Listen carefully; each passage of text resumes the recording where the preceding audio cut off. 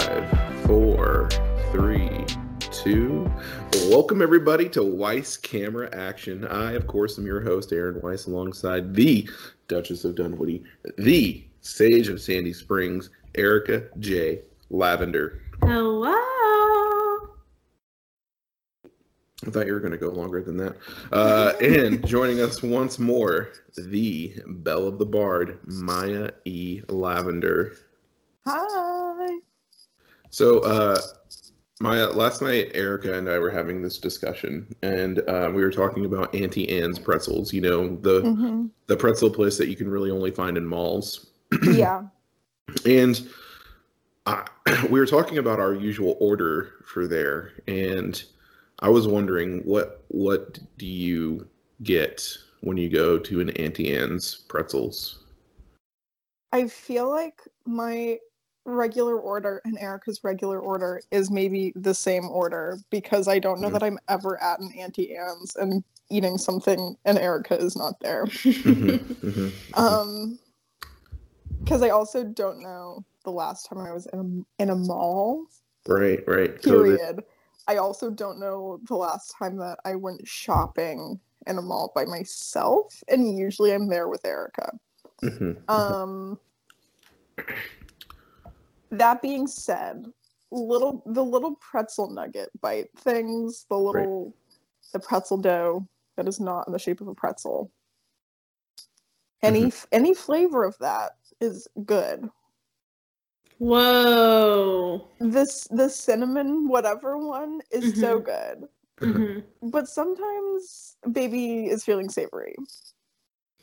You know, sometimes baby is feeling I really respect that answer. And my answer is similar but the opposite.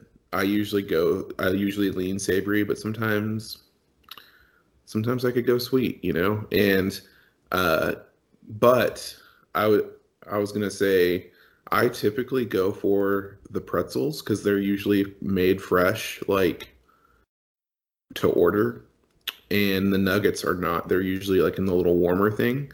So I will order the nuggets for sure if I see them being just put in the warmer, like as I'm about to order, like while I'm waiting in line or something. That's a good life hack. But yeah, we talked about this for like 20 minutes last night. Extensively.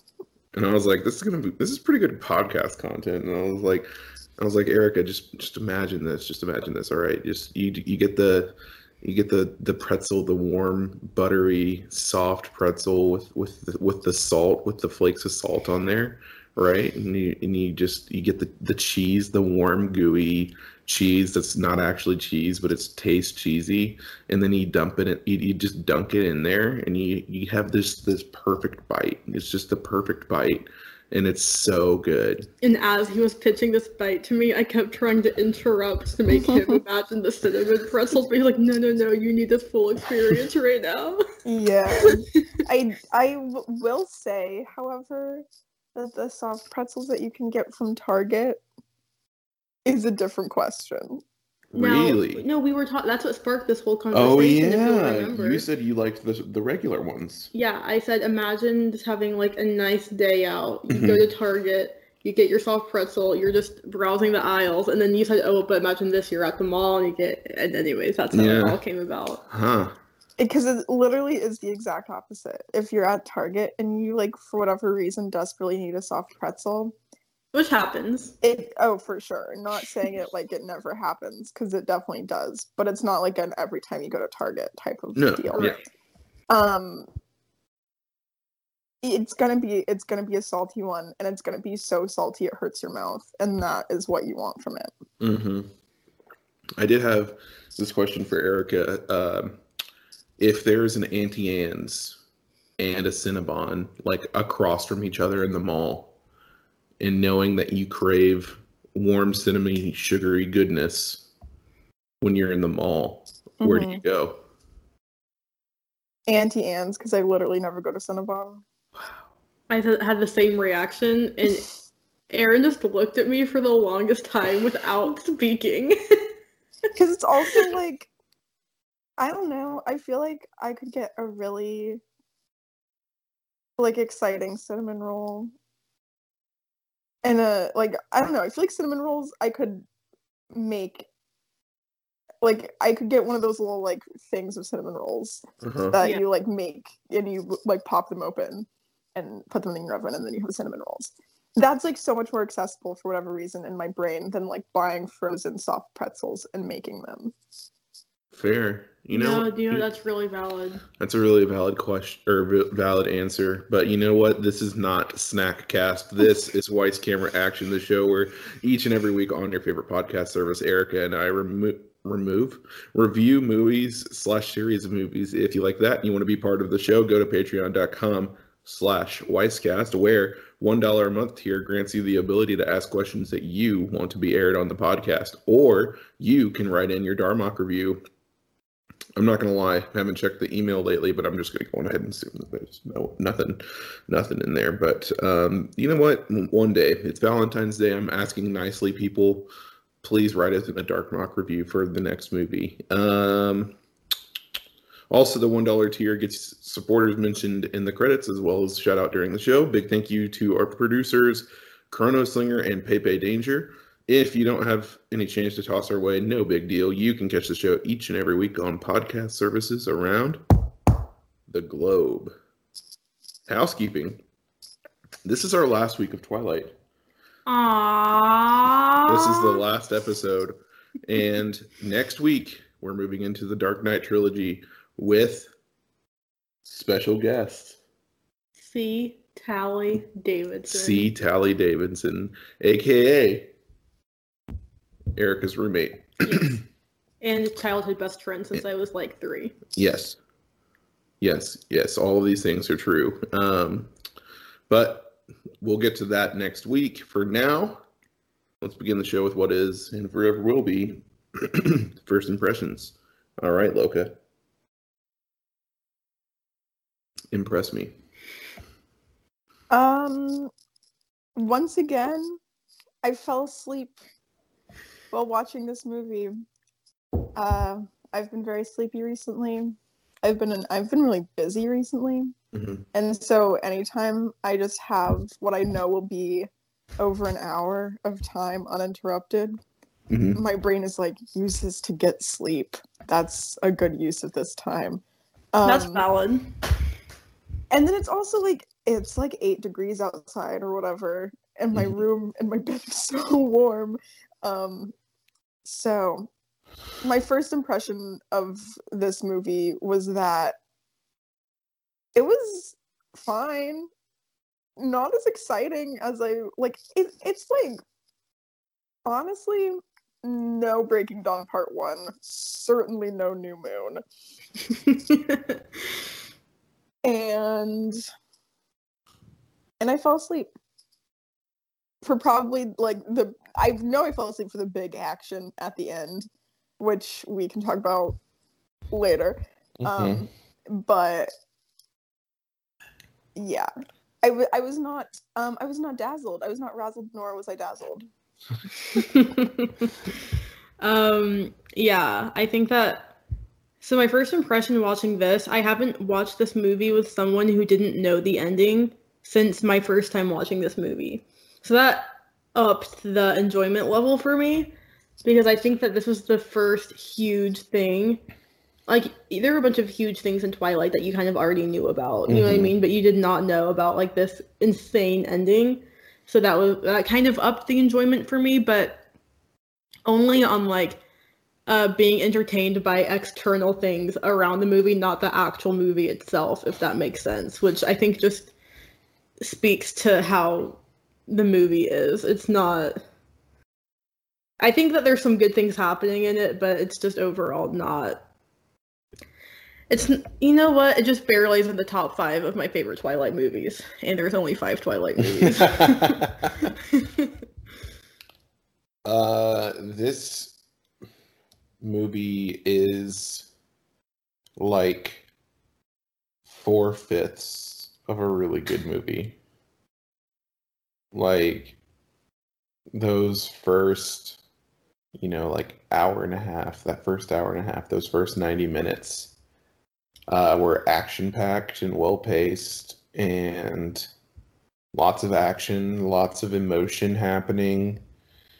But yeah, I mean, the last, fifth of the movie really ruined it, and it was awful. And you know what? I feel pretty comfortable saying this series is kind of a waste of time. Whoa. That's some fighting words. Maybe not the series, just the movie, but you need to go into the series knowing you will not be satisfied by the end of it. I think that's what you need to know. Yeah. Also, I mean, I did genuinely enjoy like Breaking Dawn Part 1 and Eclipse and the first Twilight. Mm-hmm. Like, I genuinely enjoyed all the other movies. Yeah. They were kind of fun to make fun of, or yeah, whatever. This one's not even fun to make fun of. Like, it was like a pretty good movie for an hour and a half. There's one line that's fun to make fun of. Yes. I'm sure we'll get there. Yeah, we'll get there. But it's just like, it's a pretty good movie for an hour and a half, and then it just craps it all away, Yeah. Hit me with some fun facts. I need something fun to bring me out of this angry mood towards this movie. You know what I mean? Oh, I know. So, our fun facts this week are mainly going to be about Mackenzie Foy, the actress who played the oldest version of Renesmee. Okay. Fun fact number 1. To protect Mackenzie Foy on the set, Bill Condon, the director, has set up a swear jar where any cast and crew members caught swearing or uttering profanities were fined on the spot. The amount collected from the jar was donated to St. Jude's Children's Hospital. I have no idea how much was collected, though, so... $1 million. And it's all from Robert Pattinson. Mm-hmm. Besides Mackenzie Foy, 10 actresses portrayed the rapidly growing Renesmee Cullen, as well as a CGI animated baby, which I don't think any of us are surprised to hear, because that baby sure was CGI animated. Mm-hmm. Yeah. I wonder if they, had an actual baby there, and they, did something over the face, or if it was just a doll. Probably just a doll. That makes more sense. Well, I actually have a third fun fact about this baby, so. Mm-hmm. Both an animatronic baby and 3-week-old babies were used in the film. That's horrifying. Why an animatronic? Have you seen footage of this animatronic baby? It's simply horrid. It's bad, bad, bad. It's a scary baby. Yeah, so both animatronic baby and 3-week-old babies were used in the film. Kristen Stewart preferred working with the real babies because she felt they helped her give a better performance. Yeah, no kidding. Yeah, for sure. You have to be like, oh, I love and care about this real human entity that I gave birth to, and it's an animatronic? Worse than Stuart Little. Bringing up Stuart Little at a time like this. How dare you? Sorry. And we have one last fun fact, guys. And it is, every song that appears in the film and on the soundtrack is original and written specifically for the film. That is interesting. Isn't it?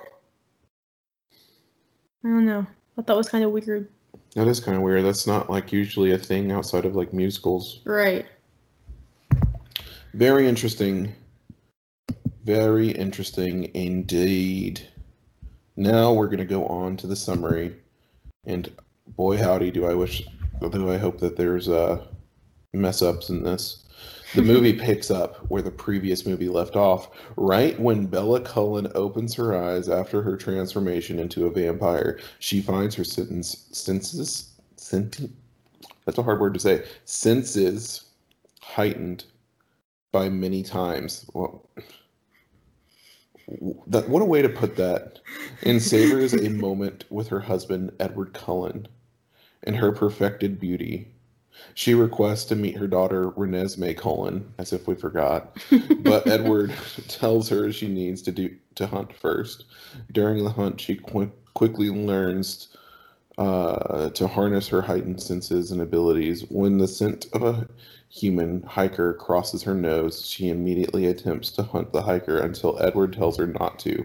She quickly comes to her senses and runs away, much to Edward's amazement. As a newborn, she shouldn't be able to. Bella tries to feed on a deer, but a mountain lion attacks her first, forcing Bella to settle for the feeding on the lion instead. I don't think she settled. I think she was kind of happy to have the mountain lion rather than the deer. I think she wanted the fight, you know? Yeah. Get some aggression out, pent up aggression. And that's a cool shot. That's one of my favorite shots in the movie, actually, when she, like, jumps on the mountain lion and, like, rips his head off. Yeah, they're all like... Yeah. And you know how we feel about all that growling. Oh, yeah. When they return home, Jacob Black tells Bella that she still looks like herself, though the red eyes are something to get used to. He then uses himself as a test subject to see if she is tame enough to meet her daughter without hurting her. Once she passes the test, she goes on to meet Renesmee, who shows her first memory of Bella as a human thanks to her gift. Bella then finds out that Jacob has imprinted on Renesmee and angrily confronts him about it. However, everyone is impressed by her restraint, given that a newborn would have typically killed him by now. Her anger escalates to... Can I just say, it actually says killed by him now. Oh. Which I just thought was funny. Oh. I mean, it's just a typo. I'm sorry. Whoever wrote this, I did not need to point out your typo like that. That was so rude. We get it. You majored in English.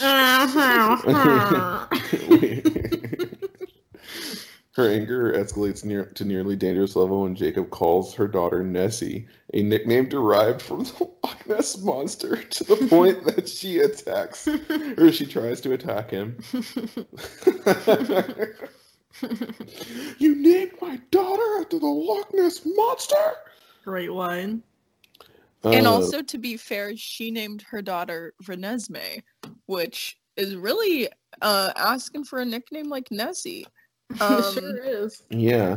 So one can only be so mad.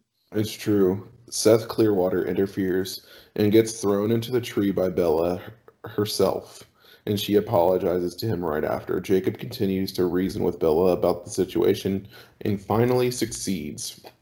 At nightfall, Bella's sister-in-law, Alice Cullen, takes them to their cottage where Bella, Edward, and Renesmee will call home.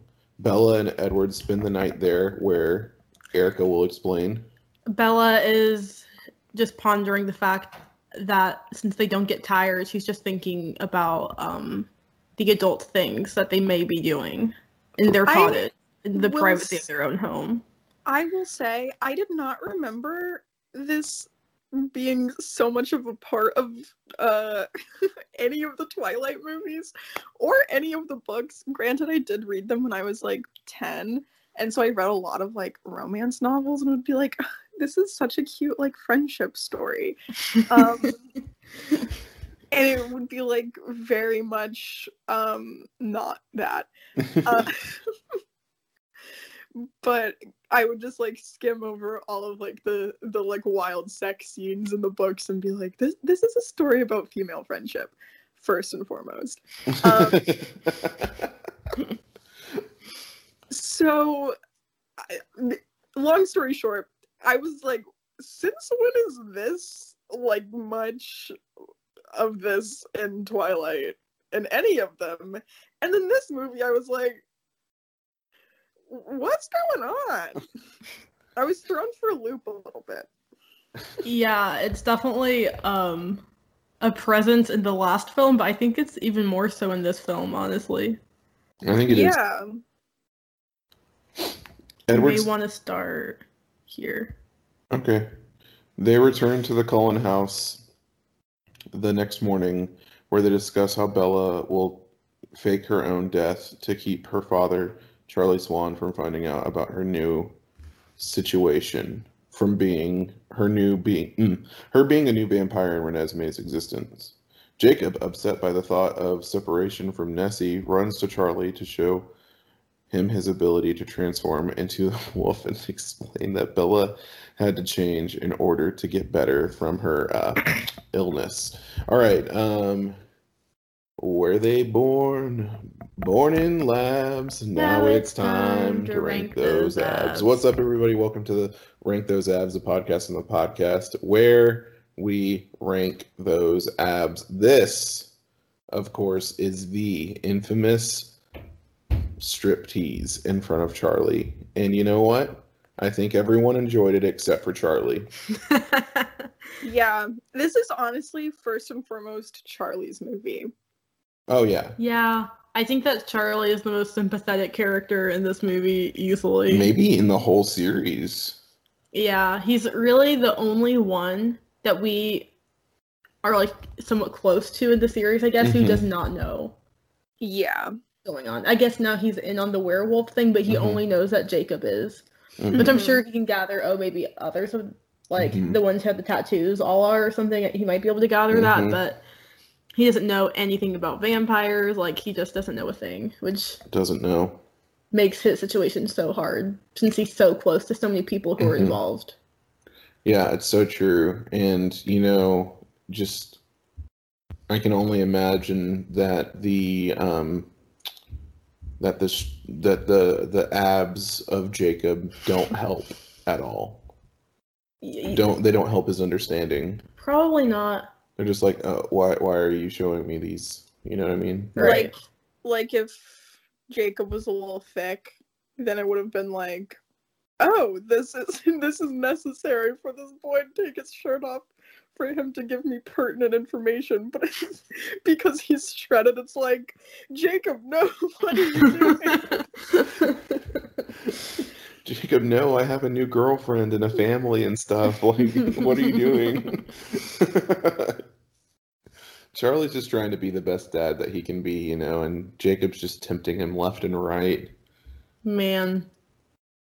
But yeah, I think I actually do think that, like, plot-wise, that is a clever way to tell Charlie just enough that he can keep Bella around.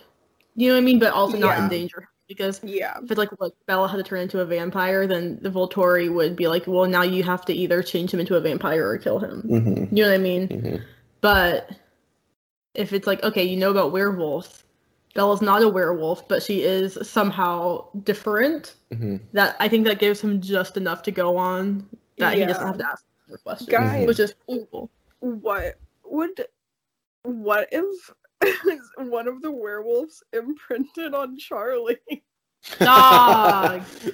How good would that have been? I really wish that Jacob had imprinted on Charlie. That really would have saved the series. Okay, and I'm not saying that Twilight doesn't deserve, like, a gay romance moment, but, like, Leah Clearwater actually also deserves to have a love story because she had been in love with Sam, but then he imprinted on someone else, so he broke up with her to be with the girl he imprinted on, and then Leah was, like, still in love with him or whatever. So Leah deserves love. So, Leah's a werewolf, right? yeah. So she theoretically could imprint. She could, yeah, for sure. I'm like, So you think but also her dad. Leah imprints on Carlisle. I was gonna say that she could have imprinted on Charlie, but I just remembered that her dad died and then her mom got with Charlie. So if she imprinted on Charlie and stole her mom's boyfriend, that would be hilarious. That would be funny. If only Twilight were a comedy. If only. If only. You really could change some story beats, make it a great comedy series.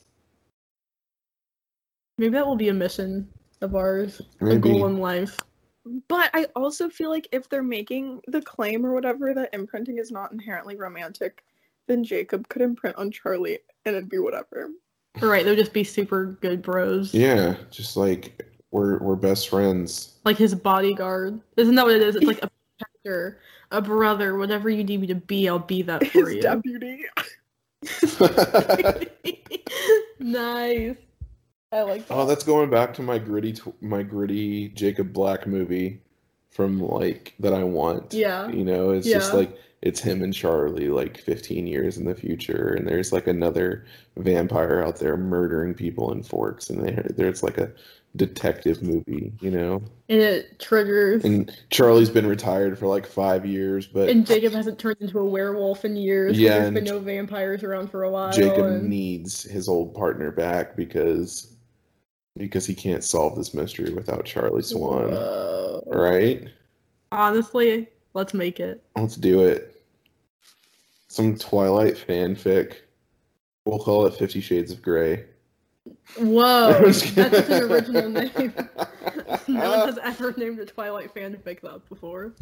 Where were we? Despite the resulting anger from Edward and Bella, Jacob partly calms them by explaining that he didn't tell Charlie about vampires. Charlie confronts Bella, demanding answers, but she explains she would have to leave if he wants the truth. They compromise, with the Cullens staying longer if Charlie agrees to accept the limited information.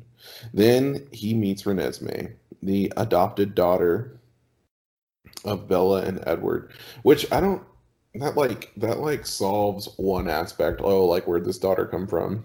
Mm-hmm. It does not solve the aspect of why she's growing up so fast. Oh yeah, and it will not solve in 20 years when Bella still looks like she's 18. Do you know what I mean? It's like, I think that eventually Charlie will put the pieces together that her and Edward are immortal, and that Renesmee is also immortal, but once she turns 7. When she turns God, that makes my entire body cringe, but we'll talk more later. I do feel like since they don't have to sleep, they really could just stay up all night putting on extensive prosthetic makeup to make themselves look slightly older every time they go see Charlie, and it really wouldn't be that big of a deal. And Alice would probably have a great time doing it. That would be right up Alice's alley, actually. That would be baller, you know? Like, just like, oh, we're gonna go see Charlie tomorrow morning. Better stay up all night putting on this extensive makeup so he thinks that we age slightly. Yeah, but Renesmee will always be an inexplicable. Yeah, that's fine.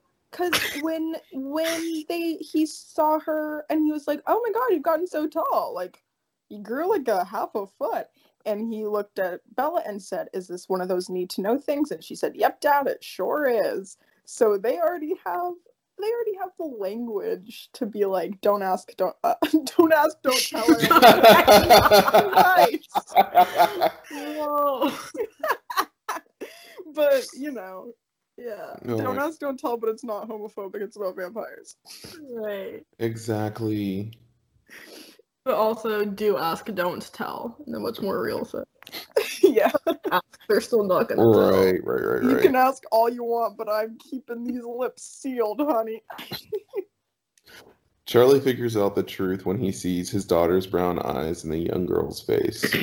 After Charlie leaves, Bella is congratulated for her self-control, but Emmett teases her even though Edward warns him not to anger the strongest vampire in the house. Emmett and Bella have an arm wrestling match, which she wins due to her superior newborn strength. She remarks that though her time as a human was over, being a vampire has made her more alive.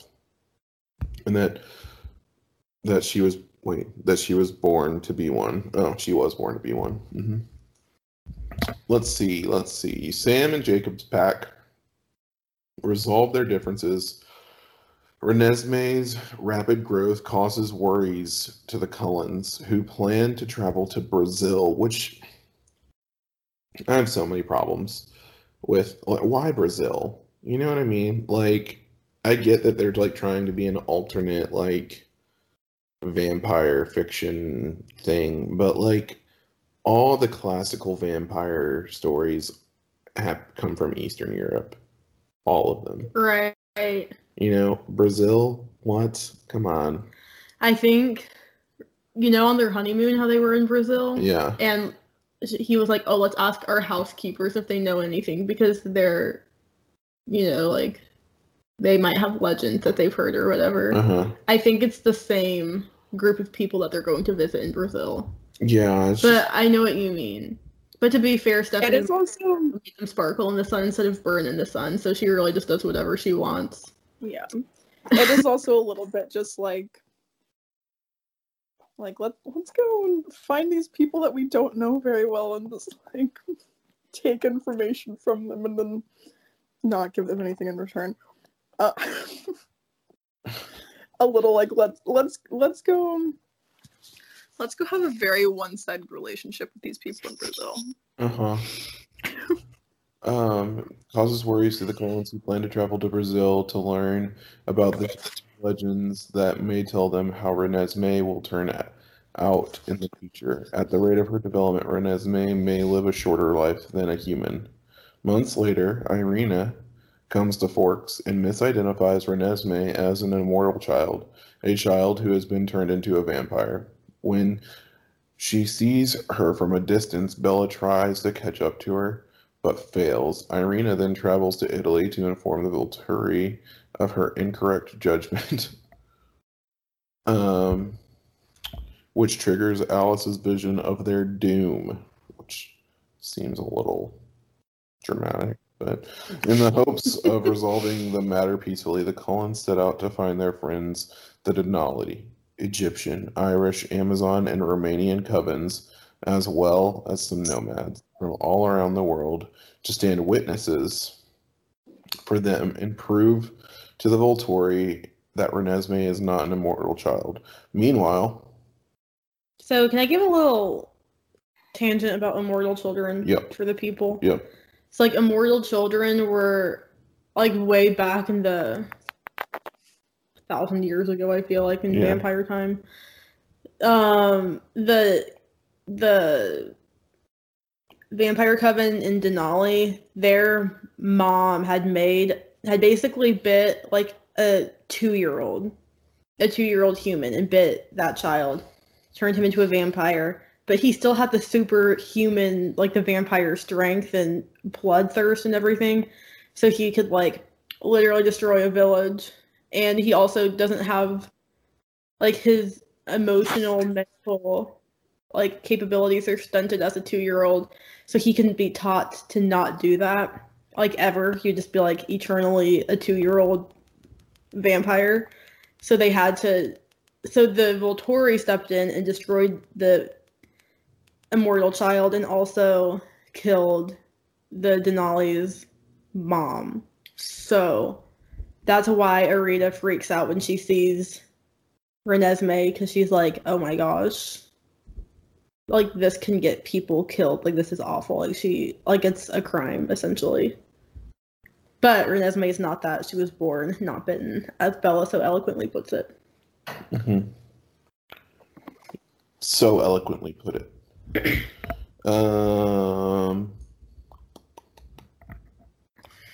Meanwhile, due to an increasing amount of vampires staying in the Cullens to witness Renesmee's growth, more and more of the Quileates begin to turn, joining the pack. Bella finds out that she has the ability to block psychic powers from Elizar and Edward, and begins to learn how to protect others with it.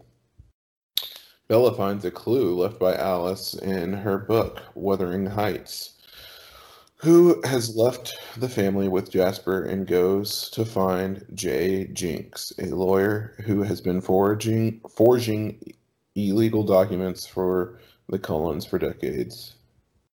He gives Bella a set of IDs, passports, and driver's licenses forged for Renesmee and Jacob. Seeing this, Bella realizes that Renesmee will survive, but also realizes that she and Edward will not be a part of their daughter's life. Bella packs several $1,000 along with forged documents into a backpack so Renesmee and Jacob will not have financial problems for a while. She also includes a letter to her daughter to explain things. Alstar, one of the witnesses, leaves for his own survival. Yeah, that guy sucked. The Cullens and their allies gather around a bonfire the night before the confrontation and share war stories. Upon confronting the gathered Cullens witnesses the following morning, the Volturi discover that they have been misinformed. They then immediately execute Irina for false accusation in a ploy to get Kate and Tanya to retaliate in vengeance as a justification to fight. However, Zafrina prevents them from doing so. The Volturi remain undecided on whether Renesmee should be viewed as a threat to vampires' secret existence Alice and Jasper return in time to present their proof that Renesmee poses no danger, but Aro is determined to destroy the Cullens. Carlisle attempts to save Alice, but is immediately destroyed by Aro.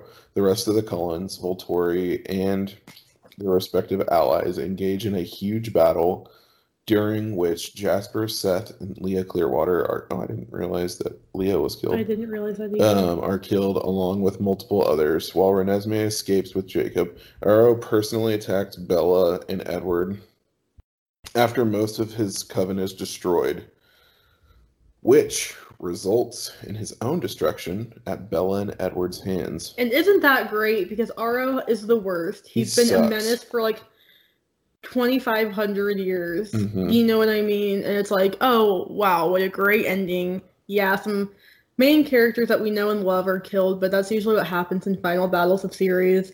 And now the Volturi is also gone. Amazing. Amazing. Wouldn't you think? Wouldn't you think? You know what? In the movie right there, maybe flash forward a few years to the old Black household. Freeze frame some on-screen text. Where are they now? Where are they now? Jacob and Renesmee living it up in Forks. Thumbs up. Edward is still 17. Bella is still 18. They moved Alex is still 17. 22. Oh, no, I forgot he died. Esme is still 22. Anyways, that doesn't happen, but the scene is then brought back to the moment when Alice, quote, shows Aro her proof, revealing that the entire battle scene was a vision of his demise if he proceeds with his plan to destroy them. The new witnesses, Hullen and her half-vampire nephew, Nahul, tell their story, revealing that hybrids are actually much like pure vampires, but with a few human traits. The Volturi then leave in peace with Aro's confirmation that there is no danger in letting the child live. As they leave, Aro glances back at Alice, then Bella, realizing that he has given up much to save himself and his coven from annihilation. The Cullens and their allies take a moment to rejoice in their victory. The Romanians demand to launch an attack, but no one is willing to, prompting their ambition to come to an end. As Jasper and Renesmee bid their friends goodbye. Wait. What? As Jasper and Renesmee bid their friends goodbye, Edward and Jacob relish. That's just such a weird thing. Jasper. Do they not mean Jasper and Alice? Oh, I'm sure that's what they mean. I'm sure.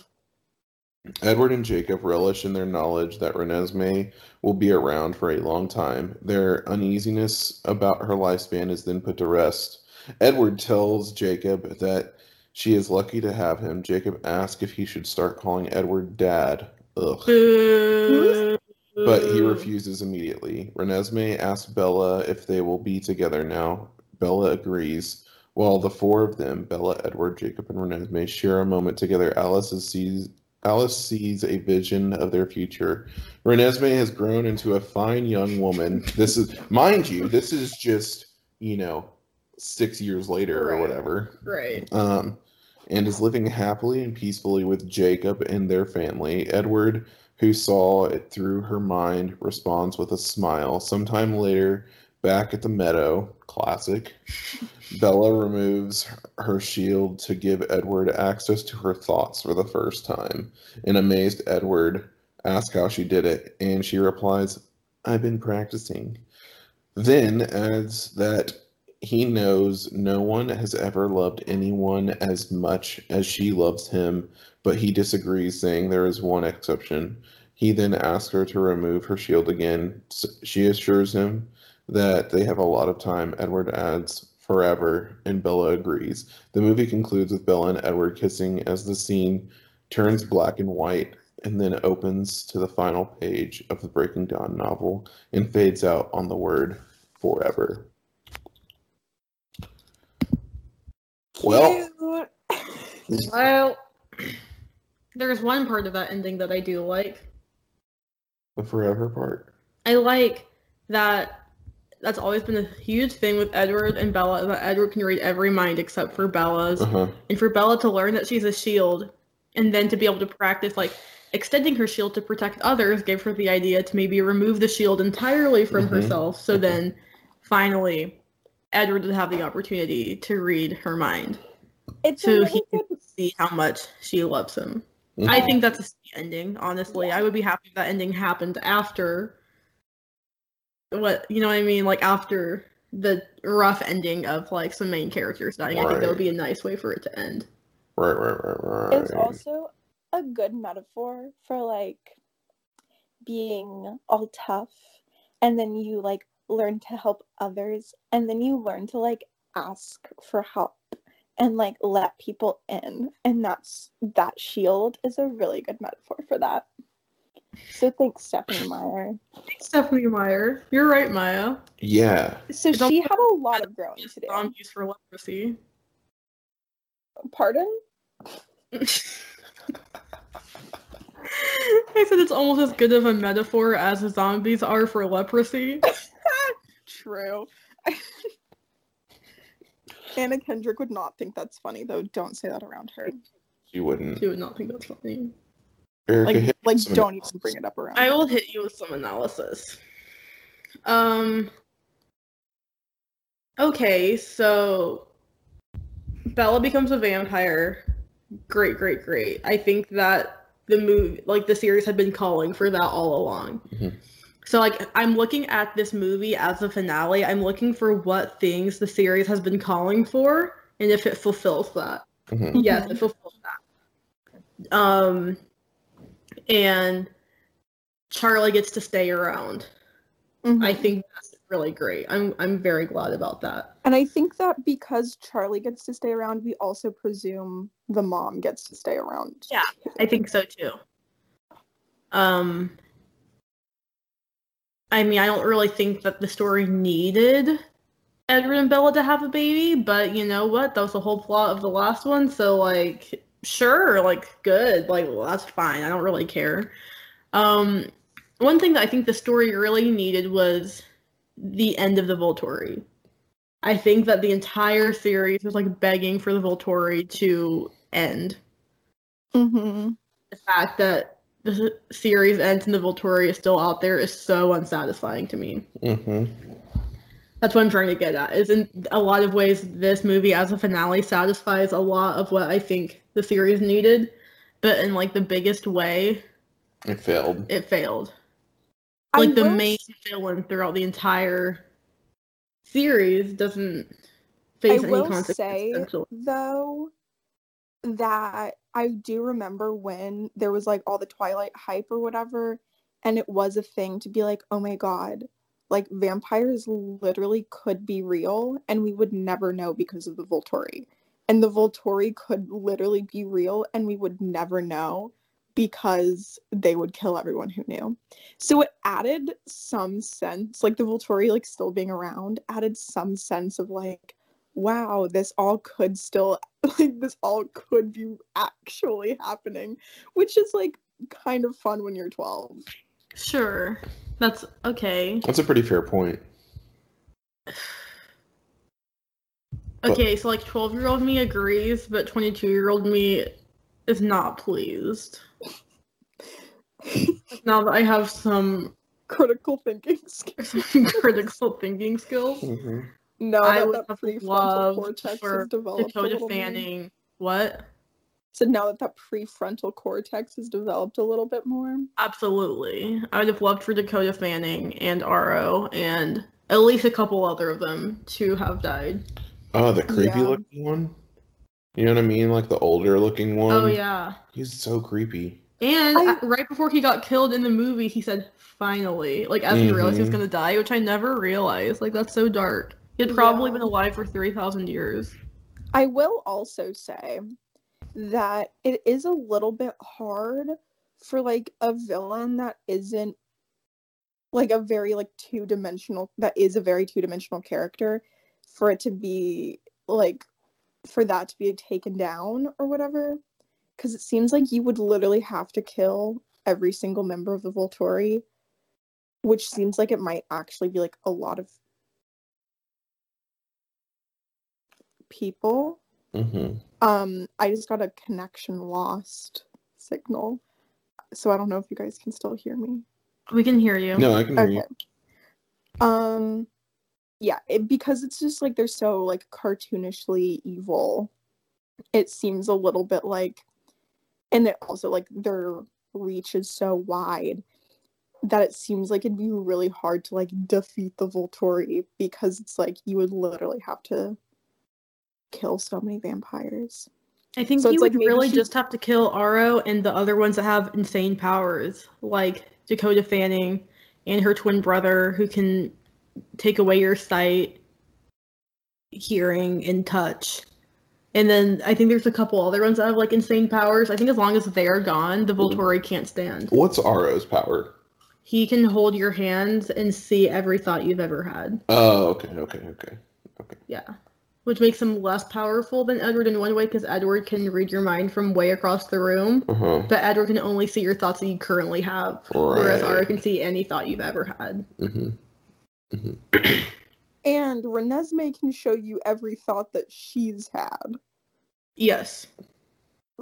What a funny power. Could you Like, that's imagine literally just like touching in the forehead and just like, oh, Renesmee needs to poop. Yeah, that's pretty much how she's communicating. That's so funny. It's like, It was like by the end of the movie, I oh, know she's Renesmee's hungry. by the end of the movie, she was only like 4 months old, but she looks like she's like not 8. 10 or something. Yeah.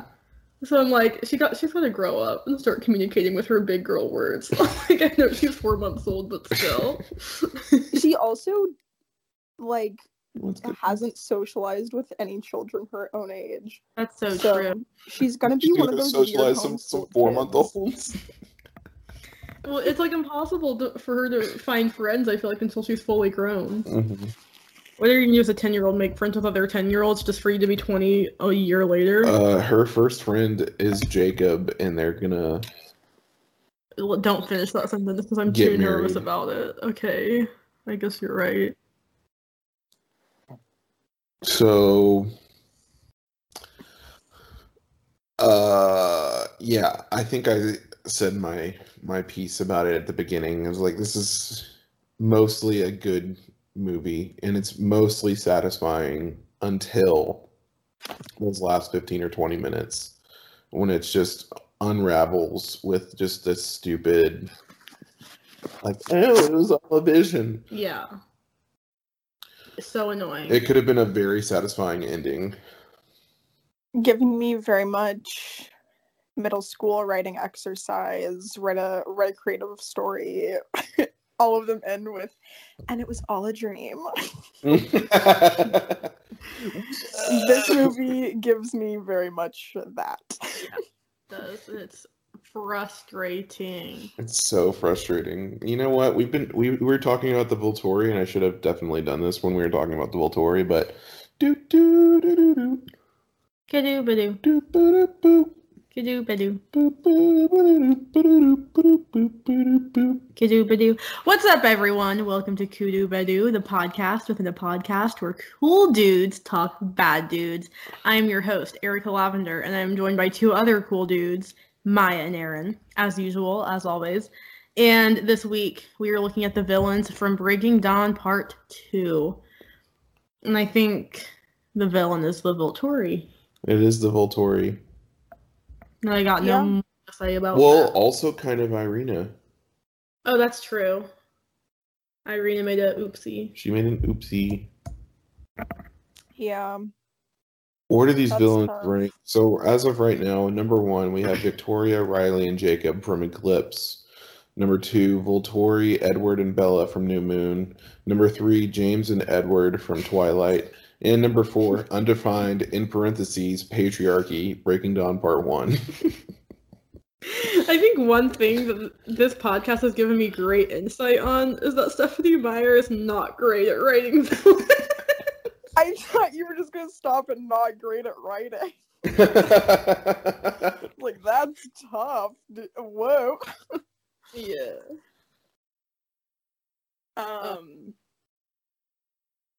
Yeah. these are the most defined villains. Right. I mean, Victoria Yeah. and Riley also very defined villains. But As it's like well we really spend this whole movie prepping to fight them. Right. Mhm. Yeah. So are these the best villains in the series? I think so. I think so. All right. I think that they're the overarching villain of the entire series. Really. You know what I mean? Yeah.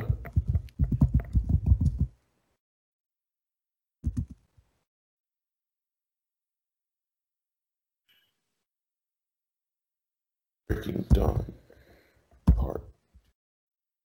All right.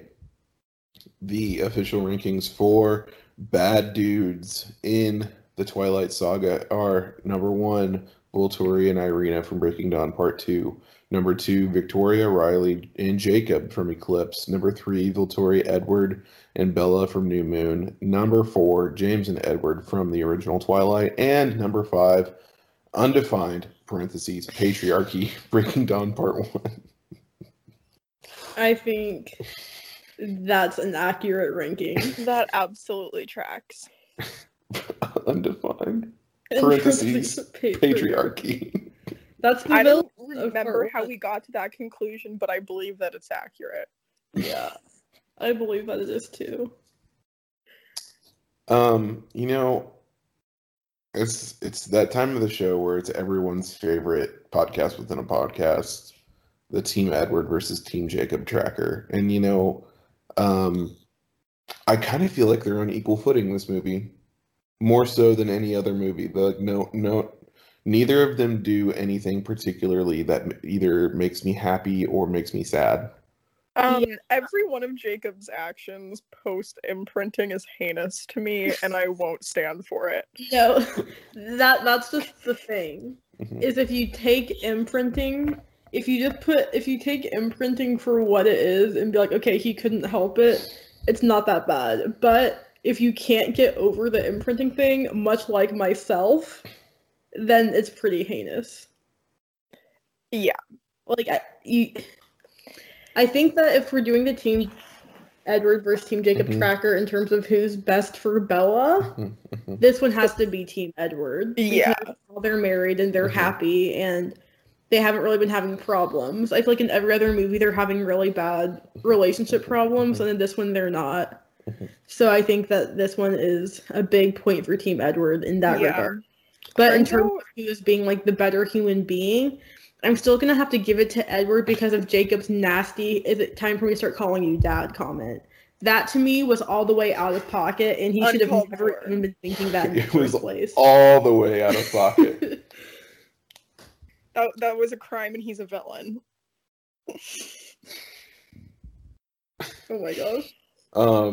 You know what? I have to agree.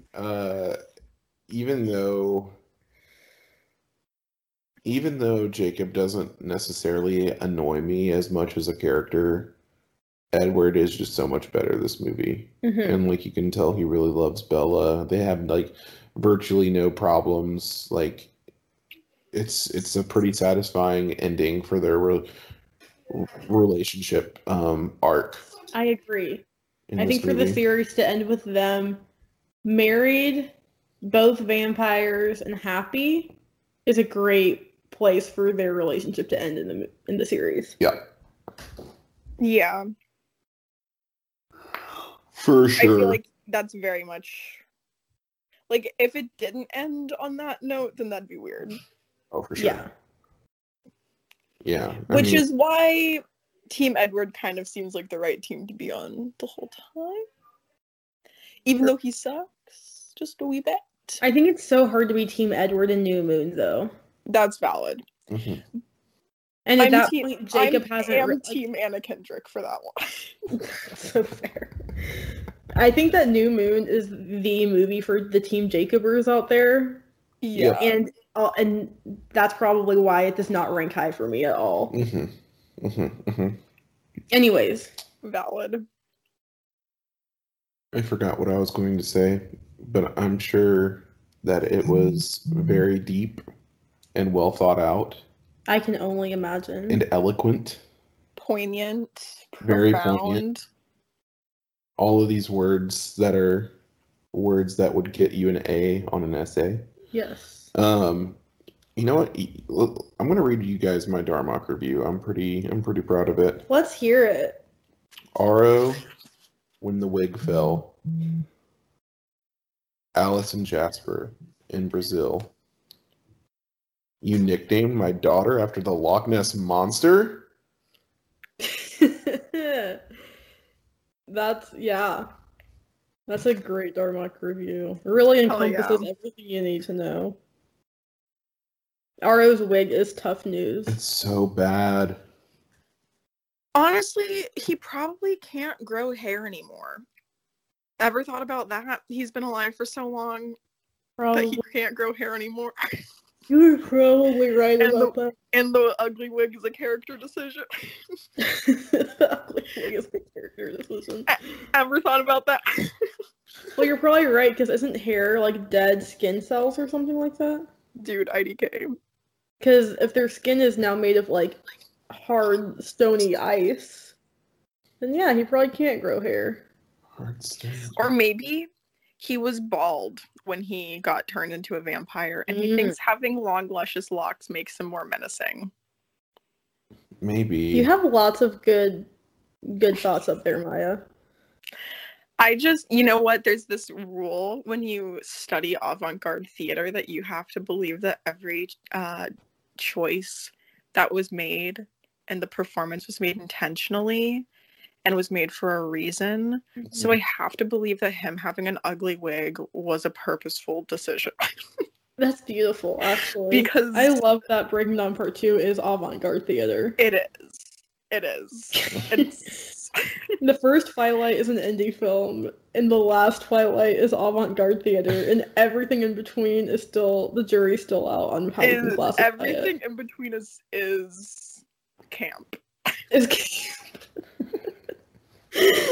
Amazing.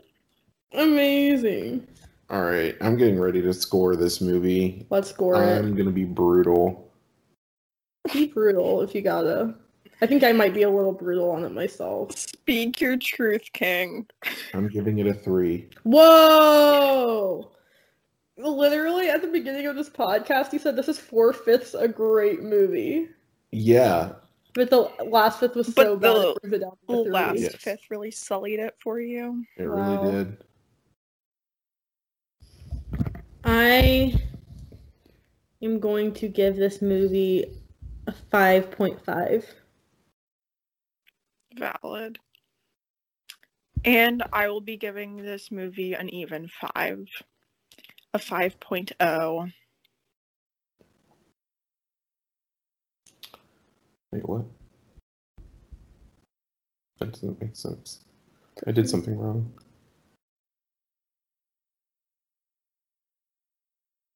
Okay, this movie gets a 4.5, putting it in dead last. Yay! Yay! Good job, everyone! Everyone involved in the production. I somehow messed it up and it gave it like a 10. And I was like, what? I think it's because PEMDAS. All right. We can't just be dividing by 3 willy-nilly like that.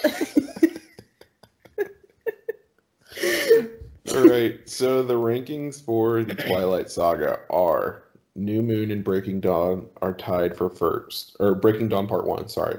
New Moon and Breaking Dawn Part 1 are tied for first with a 6.8. Then Twilight with a 6.7. Then Eclipse with a 6.5. And rounding out Breaking Dawn Part 2 with a 4.5. Which actually is kind of amazing that the first 4 movies all ranked so closely. Uh-huh. Like, yeah, like, some movies edged out the others to a degree, but only so slightly. Like, I think that really goes to show that the first 4 movies were all pretty solid. Yeah, they really are. Just really tanked. All of them are really of a similar quality. Yeah. But I do still think that they could have turned Eclipse and both of the Breaking Dawns all into one movie. Mm-hmm. I do think that. I don't. Or at think least into that. 2 movies. I think that they could have, yes, into 2 movies. Eclipse didn't need to be what it was. It could have been. Yeah. You know It what? honestly Yes. could have been Breaking Eclipse. The Parts 1 eclipse and has 2. been broken. Breaking Eclipse Part 1 and 2. And the movie Yeah. could have ended with Bella finding out she's pregnant, or it could have ended with, you know what I With mean? their wedding. Yeah, and then the next movie could have been all about her pregnancy, Renesmee, and them fighting Volturi, and they did not need to tease us like that with that vision. Mm-mm. Or they could have just said, screw the books, we're going to actually kill too many characters. Mm-hmm. Mm-hmm. Yeah. Even though Stephanie Meyer is one of the head producers, and we've never let that slide, but... Yeah. I will say that, like, I feel like some sort of representation of, like, this is what would have happened, or, like, what could have happened, like, is, like, a cool idea. Mm-hmm. But the way it plays out of you being like, oh my god, all of these characters are dead, like, what? And then it being like, haha, just kidding, it's okay, is, like, not it. Yeah. But I feel like maybe there could have been something there where you still see that vision, or some of that vision, or something. But it's you clear that it's a vision. Yeah. Yes. Mhm. I agree with you, actually. Mm-hmm. Maya, do you remember seeing this in theaters? And, Yeah. like, half of the theater, like, actually screaming? The gasps. Like, it was just like... I remember when Carlisle died being like, that didn't happen in the book. And people around us were like, no! Like, people were like, Yeah. like, freaking out. And then Jasper, and then Seth, and it was just like, death after death, and people were like, freaking out. Like, you could tell in the theater who had read the books. And then when it turned out to all be a vision, it felt like it was just such a crazy reaction of, like, It really felt like I had been lied to. it was a crazy reaction. Some people were like, oh, thank goodness it was just a vision, and other people were like, are you kidding me? What the Like, hell? It was wild. No, that was my reaction. Yeah. I was so mad. That is one of my crazier theater experiences, I feel like. That was one Yeah. of my Ooh, crazier that's- watching a movie in bed experiences. I will say all of my wild experiences watching movies in theaters have been very much teen YA novel adaptations. Yeah. What else are you thinking? Like, I'm thinking of when I went to the Fault in Our Stars, Stars. like, Yeah, midnight showing, absolutely. and that girl was like wailing. oh, bless her. like from the second Ansel Elgort was on the screen, it was like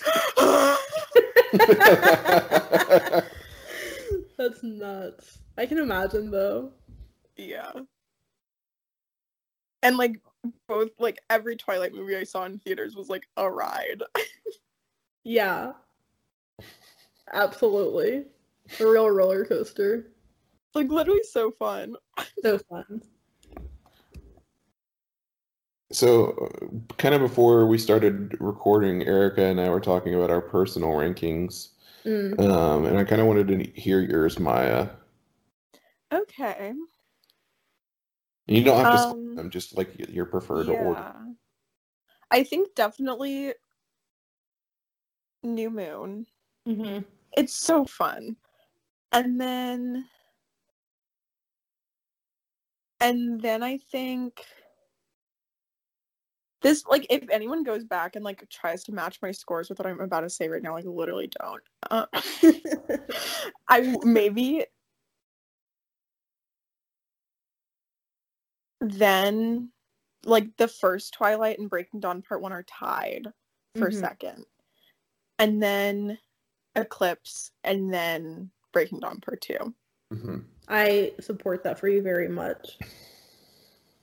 I am pretty similar in that, except for New Moon is placed differently.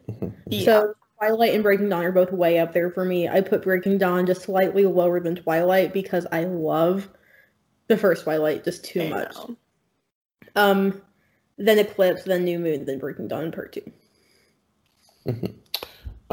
Mine are, any guesses? Eclipse, Breaking Dawn Part 1, New Moon, Twilight, Breaking Dawn Part 2. Valid. This has been fun, everybody. This really has been. This has been a very interesting Weiss camera action experience. Mm-hmm. For the first time, you watching the films for the first time rather than you going in knowing. Yeah, I don't get that experience very often, and you know what? I'm gonna get that experience again in another series that we'll do eventually with the Fast and the Furious franchise. Whoa. Yeah, so that'll be a lot of fun. We'll need to find a Fast and Furious expert. Nadia. I have a good friend who loves J-Dog? J-Dog. Hell yeah. Hell yeah. That'll be a lot of fun. This, folks, has been Weiss Camera Action, the Twilight Saga. And I am your host, Aaron Weiss. You can find me on Instagram and Twitter at The Weiss is Right. Follow Weisscast on TikTok, Twitter, and Instagram at Weisscast. Maya, where can they find you? You can find me on Instagram and Twitter at MYLNLVNDR and on TikTok at Newborn Grandma. And Erica. You can find me both on Instagram and Twitter. On Instagram at erica.lav and on Twitter at _lavenderica, which I've recently been told my Twitter handle looks like it's Spanish for laundromat. That's funny because it is. If there's a C in the Spanish word for laundromat, it would be Lavenderica. That's so funny. Folks, we'll see you next week. Until then, don't name your daughter after the Loch Ness Monster. Adios. Bye, Loca. Stop.